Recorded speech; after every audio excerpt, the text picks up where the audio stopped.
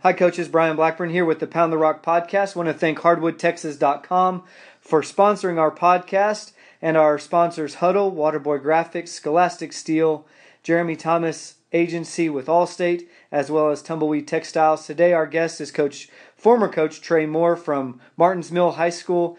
He was the head boys basketball coach there for a number of years, has a lot of great insight into the success that he had at the small school level, and then just some words of wisdom for younger coaches and things that he would have changed, things he would have done different, things he would have done the same in regards to his coaching career. So Trae, thanks for being with us today. Hi, Brian. Appreciate you having me. It's a joy to be back. I miss the camaraderie of all the coaches. It's probably the biggest thing I miss from not being a coach. Right. Well, I know you had a great career and you had a lot of unbelievable experiences. Some of them include the state basketball tournament, multiple regional tournaments, as well as coaching your own son. And so let's just jump right in here and say, wanted to ask, what would you tell yourself now if you were looking back as a first-year coach? What would you tell yourself back then that you know now? Yeah, I could talk for 4 hours on that. And you and I have, actually. We have. But I think the first thing that I would do is I would not worry about criticism from bringing somebody in. I think a great piece of advice that I didn't take, and I wish that I would have, was to get an old retired coach that you respected, have him come in, watch practices, and have him criticize your practices and your game prep. And as a new head coach, I wasn't comfortable with that, and I think it would help me tremendously to get because we had some guys like that around here that were retired coaches, and I would love to brought those guys in and gone through and just let them teach me and give me some wisdom about how we were performing our practices. Yeah, that's really good. Yeah, and I really wish I would have done that. And that would, for a new coach, that would be one of the first things that I would tell him.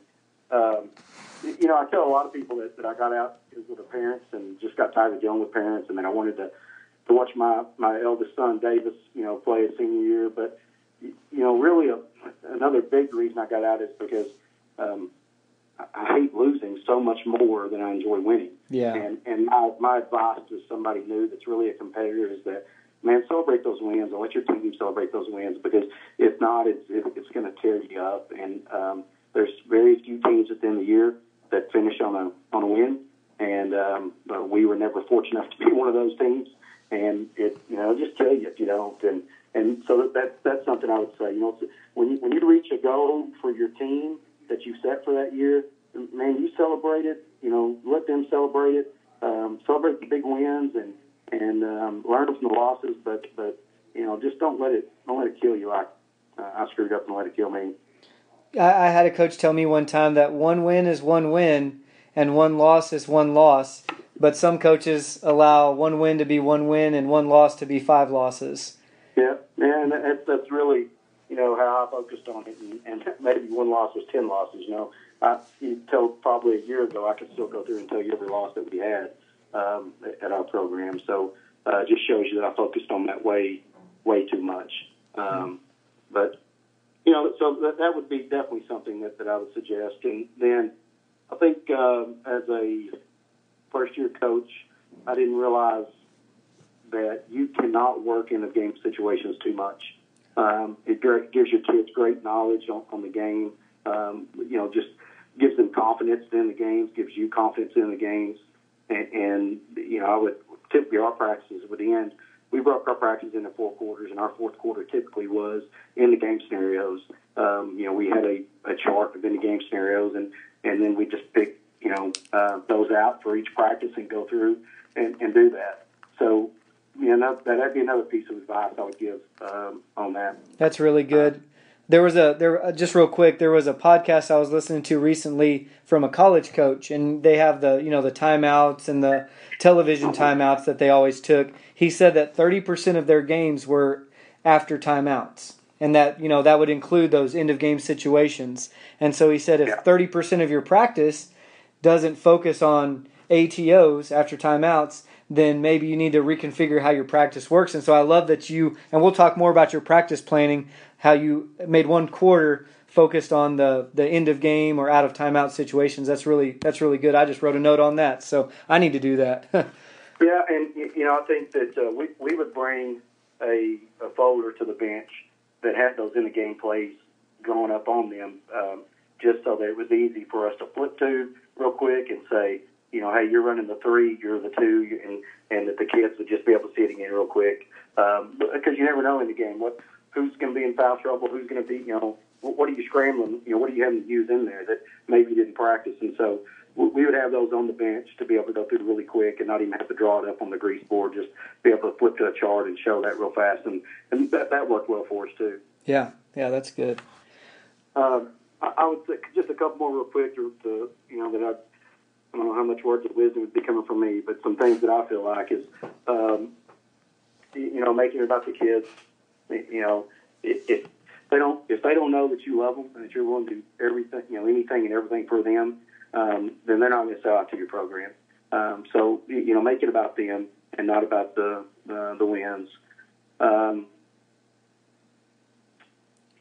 would say that one of the guys that work with me, Barry Gill, who's at Bullard now, had said when he first started coaching, went down to see Sammy Kadelka, and Sammy had told him, or Barry had said, hey, Sammy, give me one thing, just one thing, secret of being a great coach. What would that be? And Sammy said scheduling. And I think that I was never smart enough to do that. My ego got into it, and then we always try to play up and one of those big wins. But I think you got to look at your team. Don't just fill in the dates. Get yourself some early wins, get some confidence with your kids, and schedule those challenging games strategically, so that you're going into district in the position that you think that you need, depending on your kids and your team. You may need a killer schedule. You may need to really lighten up. So I think scheduling would be important, because you go into you're a first year head coach, and you load your schedule up in year 2 and 6 to start the season. Your fans, your kids, nobody's going to be buying into you very much. That's great advice. The buy-in from the players, just getting those early wins, and because we're playing basketball, I don't think one loss is going to kill your season in the pre-district. We've played games here at Wall that we lost in pre-district after having maybe 5 practices after football. But we played a really good team, a 4A team, and we were like, guys, these are things we can all fix before we get to the second round of the playoffs or whatever, and before we get to the regional tournament, whatever. And the kids still gained confidence from that game because, hey, this team was ranked in 4A, and we still played them pretty tough. And so, man, I'm glad you mentioned scheduling, because that's something we haven't talked about at all on this podcast. Yeah, I just think it can play a huge role in the mental aspect for your kids and for you. And, if you're a new guy at a school, I think the first thing you need to do is get your teams playing the leagues outside of school just as much as possible. Depending on how long you're going to be there, my advice would be not to be longer at school than 5 years. Go in, be a hero, get things going, and, go live somewhere else and do the same thing, because that's one mistake I made, was staying where I was and still live, too long. You're going to piss off, several people every year, and that starts to add up. But get those kids playing in leagues, and then I would get the absolute dumbest dad in the school to coach them, because that knows the absolute least about basketball. Because then you ain't got to worry about that guy thinking wherever season is going on that because he was the coach, they won all their summer league games, and it makes your kids step up and develop some leadership. Because a lot of times those dads that are your best dads, and those kids are maybe in junior high, even maybe younger grades, they're out there coaching them. I mean, they're really doing it for selfish reasons.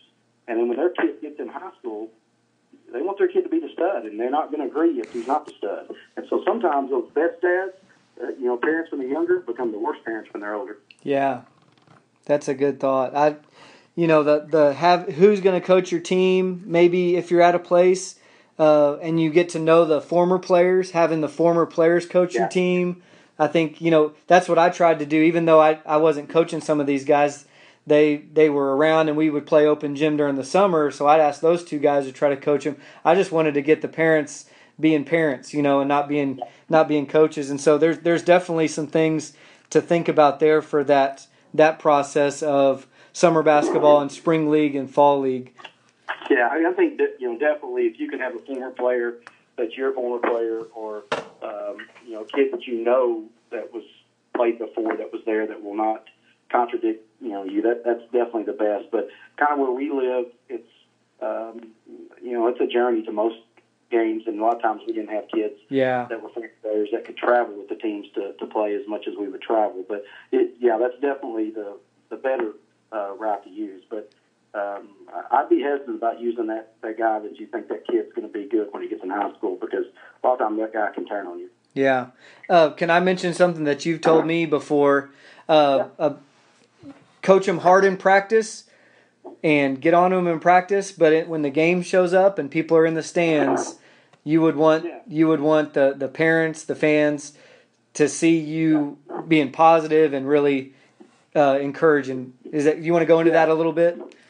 Yeah, just first off, I would recommend that you have close practices, and that your superintendent needs to support you in that, or your athletic director, if that's the route at the school that you're at, and that you can be a screaming lunatic in practice. Get those kids practicing hard and getting after it, and but then when the game's there, those fans aren't going to see your relationship with those kids. They're not going to see you in the locker room with them after games, after losses, and putting your arm around them. They're not going to see you feed them at your house. They're not going to see you in your office, shedding tears with them over things that they're going through in their life.